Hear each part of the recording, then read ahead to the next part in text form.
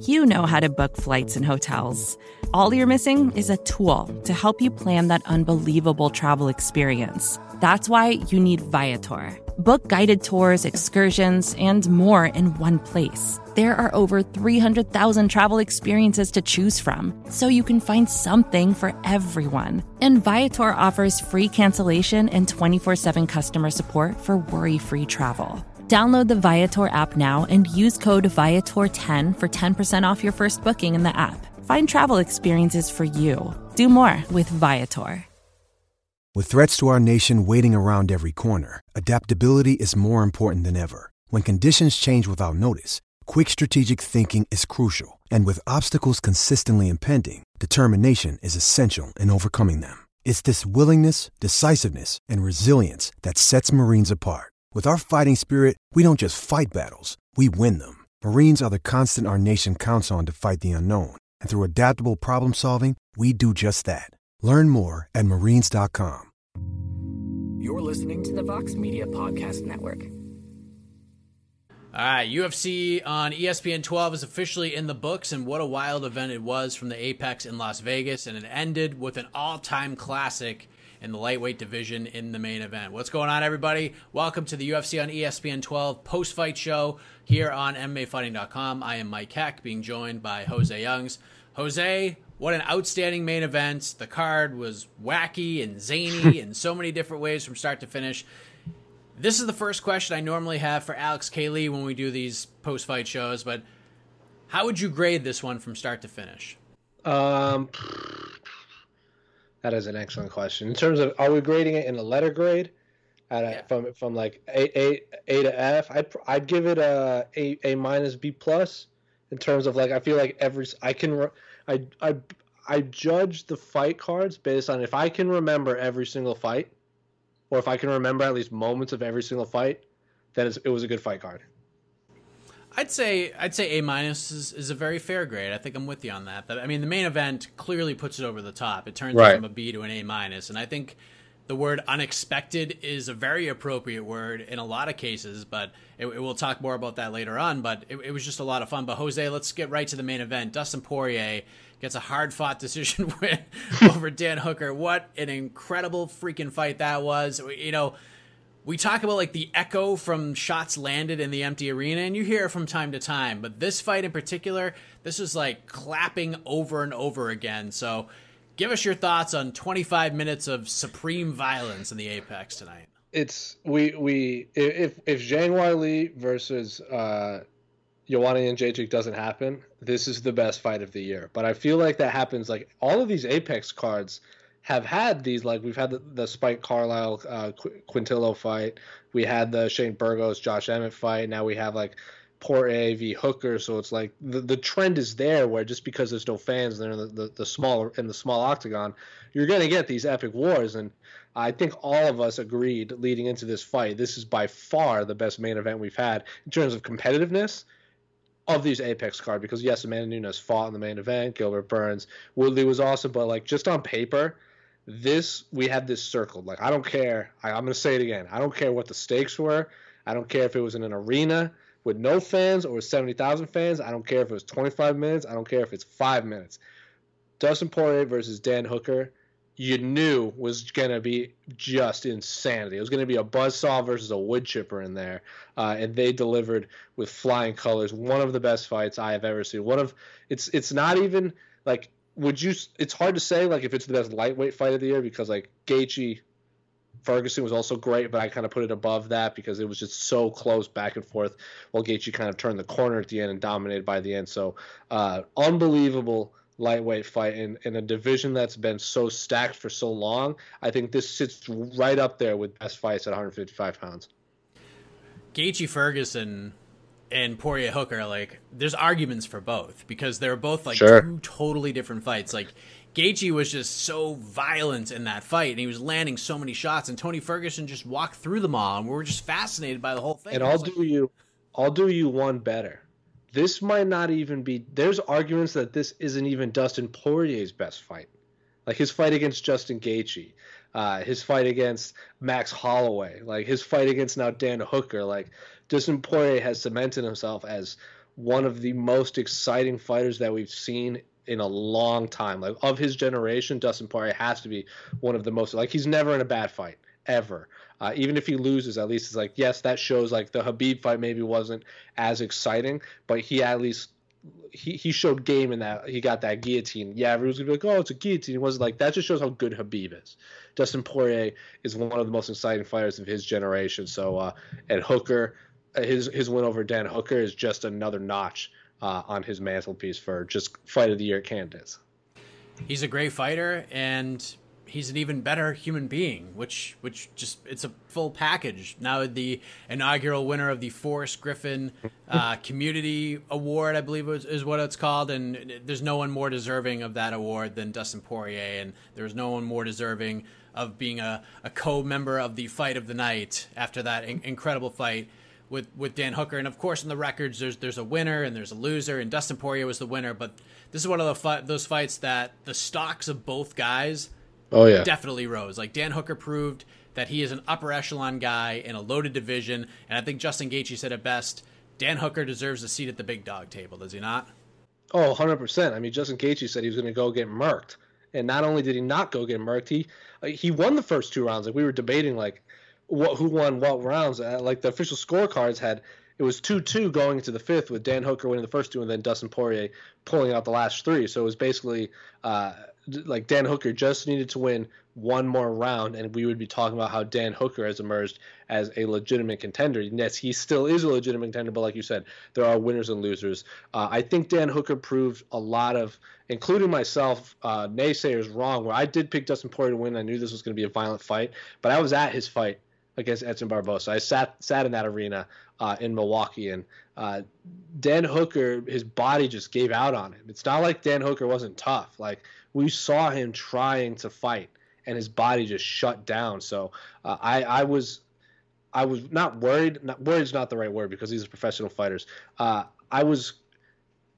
had questions whether his body could handle 25 minutes against a violent fighter of Dustin Poirier's caliber, because yes, Paul Felder is a phenomenal fighter, but he is a much more technical martial artist, and Dustin Poirier is just violence personified. So I had questions personally how Dan Hooker's body would hold up, and my God, did he answer those questions with flying colors. Absolutely, and I think we know what should be next for Poirier, a date with Tony Ferguson way down the line. Yeah, I love it. November, December, that's the fight that has to be made. Hopefully at the end of the year. Hopefully let these 5 guys chill rounds. out. Yes. Hopefully 5 rounds. Yeah, I mean, even if I don't care if you want to invent another title, I'm totally okay with that. But sure. Dan Hooker, he's got to have another big fight heading his way at some point. But it's going to be interesting to see how things sort of align at the end of the year when we talk about like the fight of the year. Because obviously, like Zhang Weili versus Joanna Jędrzejczyk, that one sticks out in our minds. It's one of those unforgettable fights. But this one is right there. I don't know if it overtakes it, but it'll be interesting to see how people look at it at the end of 2020. It was an incredible fight. If I had a hat, I would take it off to both guys. But the co-main event, we have Mike Perry, who shut everybody up with a disciplined performance, an intelligent performance, had his girlfriend in his corner. She did exactly what he said he would do. She shouted out the occasional cheering moment, but gave him ice, gave him water, and Mike Perry's very happy with what she did. He gets back in the win column, gets a unanimous decision win over Mickey Gall. This fight did not play out the way most expected it to, but overall, were you surprised with how this fight played out? No, not really. I'd be more surprised that he did so well on the grappling, I should say. But I still am in the camp that Mickey Gall's a better jiu-jitsu practitioner, but Mike Perry is just stronger. He's just a physically stronger human being. So like Mickey Gall is shooting for takedowns and go for these transitions and everything, and Mike Perry was just big brothered him. It's like, yeah, you're younger. Your son could be a black belt. If you outweigh him by 200 pounds, you could probably still body him around. Like, I don't care what anyone says. Like, yeah, he's going to be a better grappler. But Mike Perry just pushed him. Like, there were moments where Mickey Gall was, like, shooting for a takedown, and Mike Perry's defense was just, I am stronger than you, and just, like, would shove him away. So, no, I wasn't overly surprised. I picked Mike Perry to win. I said at the beginning of this in our preview show that I just think Mike Perry's fought higher caliber opponents, has seen more in the octagon. I just think he has more tools to win, and he showed that in here. I am surprised at the adjustments he's made and how having no coach didn't really play a factor for this fight. I don't know if it would have. I don't know if he fought anyone else, if he would have had the same success, because like he said in there at his post-fight press conference, he was lucky to have Mickey Gall because he didn't need advice in that fight. He just went out there and beat him up for 15 minutes. So, but yeah, I wasn't overly surprised with how Mike Perry performs because he's been in the UFC. His debut was UFC 202 on like short notice too. So yeah, wasn't surprised. He's such a wild man most of the time. He's a wild card. He's the definition of a wild card. 100%. And this obviously will be a fight that Mickey Gall will grow from. You saw leaps and bounds improvements in the striking. He caught Perry a couple of times. Didn't really hurt him or rock him or anything, but he was scoring on the feet. But for Mike Perry, I think he showed a lot of things tonight. He showed a lot of composure. He really did. I thought the post-fight interview with Jon Anik was fantastic. It was an A+. The media scrum was great. And to me, yeah, he didn't have the highlight reel knockout that people may have expected him to have when fighting a guy like Mickey Gall. If he was going to win, most people expected Mike Perry to finish him. But this is a very, very good night for Platinum Mike Perry, was it not? 100%. I mean, he was on a 2-fight losing streak. He's lost 3 of 4. But people like losses are losses. But like, look at the losses. Like Vicente Luque was a split. Gets beat by Jeff Neal fair and square. Vicente Luque was a split, and then Donald Cerrone taps him. So it's like he's not losing to quote-unquote bums. And he beat that Cowboy Oliveira in an awesome fight. And then he beats Mickey Gall in an awesome performance. So Mike Perry, what did I say going into this? Even if he loses, he can't lay an egg. He needs an exciting fight. But he won, and he dominated. This is exactly the only thing that could be better than this if you just went there and destroyed him in the first round, Mickey Gall in the first round. Then that would have been the best-case scenario. But I think seeing Mike Perry fight there intelligently for 15 minutes will do wonders for him in the eyes of fans. Mike Perry's talking about training with Yoel Romero. That can only make you better and stronger in a lot of different ways. And he said he wants to go up to 185 and fight Darren Till. So, of course, we would all love to see this fight. We've all wanted to see this fight for a long time. Is Mike Perry the biggest Robert Whittaker fan right now? Because if Darren Till beats Robert Whittaker, they're not going to make Mike Perry versus Darren Till. It's just not going to happen. Noel, didn't you hear Mike Perry? If he sees Darren Till, he's fighting. So you say he might be not a big Robert Whittaker fan. Like, what makes you think Darren Till and Mike Perry are going to be fighting inside an octagon? That's what I have to ask. That's a great point. That is a great point. Is that so? That's your fight, or let's think a little more realistically here. What would you like to see next for Mike Perry? I think Darren Till would be cool if they can somehow find a way to make that fight happen. They will. I'd say the chances are pretty slim, unless like all these factors just fall into place at the right time. In terms of if he wants to stay at welterweight, wow, that is tough. Because he's not ranked, so it's not like you can look at 15. I'm trying to look up the rankings. Well, we do this because I should have done that before. I got a perfect one that you're going to probably agree with. Nico Price. Does Nico Price have a fight? No, he just fought. He's coming off a loss, but I know he just lost to Vicente Luque. But yeah, in a crazy ass fight. I think Mike Perry versus Nico Price makes perfect sense. Yeah, I'm 100% in favor for that. Yeah, you're right. That's the answer. That is the only. Now that's the thing I want to see. Yeah, and that's whatever happens between Mike Perry and Darren Till. Hopefully, maybe Mike Perry will go to Fight Island and be on site. Maybe he'll corner somebody else on that card so that we get to see those two guys sort of meet face to face. But there are a lot of finishes on this card tonight. You got, of course, Poirier versus Hooker was the fight of the night. That's no surprise to anybody. Performance of the night went to the 20-year-old Kay Hansen, the youngest female fighter on the roster, and the returning Julian Juicy J. Arosa. 50 Gs for each of them. Yeah. Did the UFC get this right in your opinion with so many great finishes on the card? You knew this question was coming. I mean, I knew Julian. I had when we did our post-fight press conference show, I said Poirier Hooker was a lock for fight of the night. I had Julian Arosa winning just for the storyline and how awesome that submission was, like the snap down Darce, like the standing Darce snap down to beat Sean Woodson, who was a massive favorite. I personally liked Maurice Green's submission over Gian Villante a little more, considering it was arm triangle from the bottom at heavyweight. If you like stories, the storyline is there too. Kay Hansen was awesome. It was beautiful. Her story is great. I think the fact that she gave props to Ronda Rousey and then Ronda Rousey tweeted about her definitely played a factor in her getting a bonus. So I don't want to say they're wrong because at the end of the day, there's really no wrong answer with all these awesome submission wins. But personally, I think Maurice Green's arm triangle from the bottom is more impressive than Kay Hansen's armbar.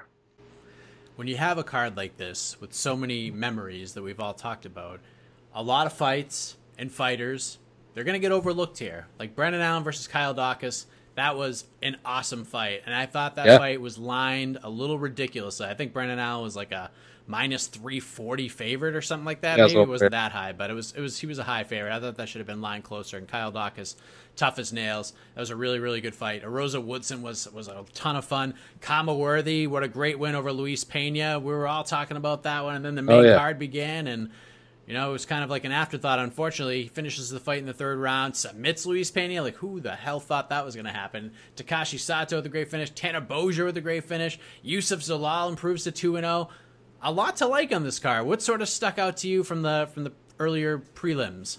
Well, Cameron Worthy's obviously was a big one. I think I've noticed a trend, and he did What the Heck, of course, and then he did the post-fight press conference and media day. And I've seen a lot of people become really big fans of Cameron Worthy even before this fight even happened. I mean, his interview with you where he's talking about like Black Wall Street and how training, just teaching BJJ to police officers isn't the solution, and then him having a lot of fun at the post-fight press conference and saying, I'm not fighting for the title.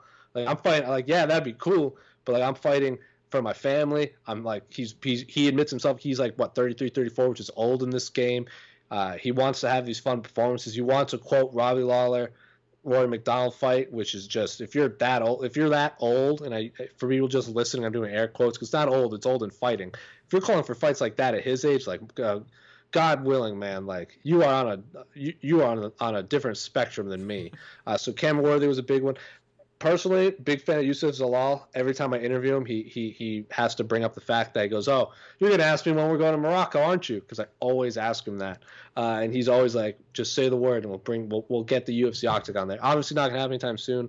And then Tanner Bozier was I got a concussion watching that finish just through the television. So you named a lot of them, but Cam Worthy was a big one, and Yusuf Zalal personally stood out to me just because I've interviewed those guys a million times, and Cam Worthy has emerged as the people's fighter of this fight week. He's always been like that, though. Like, he really has. To his post fight, like all the things he said, I've heard him say before. Like after he beat Devontae Smith, he was like. He goes, listen, I'm old. I ain't gonna be fighting for a title. He goes, yeah, if it happens, great, but I'm not gonna be fighting for a title. Like, and if Kama Worthy's old, I am screwed. So let's not even go there. But a great win for him. Yusuf Zalal, he's only 23 years old. That was a big win over a veteran in Jordan Griffin who made weight twice in a 2-week span. So it was just a great night. A lot to discuss. We got to pretty much everything on this 10-fight card tonight, but. At the end of the day, we have a weekend off, Jose. We get a little bit of a break in the action, and then we're on to Fight Island. So how are you going to spend next Saturday now that you don't have to cover any fights? Man, I don't know. It's going to feel weird, especially because I've been on the road. Like, we had Casey Leiden on the scene, and I tell you what, man, I had some serious FOMO. Like, watching his work, like, I'm like, I should be there. And I knew exactly what he was doing. I knew, like, who was going to be there. Like, it felt weird, but I'm glad someone else got to experience it. I don't know what I'm going to do. I'm probably not going to look at a screen, TV, computer, phone, or anything like that. I'm probably going to read a nice book in this blistering heat that is Arizona while the coronavirus just sweeps across this state. So, yeah, I don't even look past tomorrow. That's my answer. I'm not going to lie. I was hoping, like, a message would come my way from one of our bosses, be like, hey, Mike, why don't you fly to Vegas? We'll get you to cover that event. And I would have jumped on a plane. I would have absolutely gone, but... I don't know what I'm going to do with myself either. I actually woke up early this morning and I ran up a mountain and back down a mountain. Look at you, man. 16 miles total. You had 16 miles? 8 miles up, 8 miles down. That's 7 more miles. That's 15 more miles than I can run. Yeah, I made it up and I was like, oh, shit. Crap, this is great. And then all of a sudden we had to go back down. I can't even walk up the stairs now. It was a terrible mistake. But well, good thing your kid likes to run downstairs and hop on the camera. Yep, that's right, and he will. So, Kamaworthy, you are not old at all, my man. You are good to go. Congratulations on the win. But, Jose, any final thoughts on a very memorable UFC on ESPN 12 at the Apex before they take a month off from Vegas? Yeah, not even UFC on ESPN 12. Like, the fact that we had all these Apex cards and Jacksonville cards, it was a historic couple of weeks, and I'm very much looking forward. Now that Dana White teased the Fight Island photo on Twitter and Instagram and social media, so he had the octagon on the beach, and he wrote, like, this is awesome, Fight Island. Like, I am so intrigued, so I can't wait for coverage from that. I won't be there. I don't know 100% from our site who's going, but we'll have someone there, so I'm very much looking forward to the month of July, and then maybe in August you can come out to Las Vegas with me and we'll just dominate the coverage scene, but let's get through July 1st. Absolutely. So what an event. Hope you guys enjoyed it. It was universally praised on social media, so glad you guys all enjoyed it. Now enjoy your week off if Independence Day is on the way as well. So for Jose Youngs, I am Mike Heck, UFC on ESPN 12. The bow is officially on. We'll see ya. Thanks for watching. You're listening to the Vox Media Podcast Network.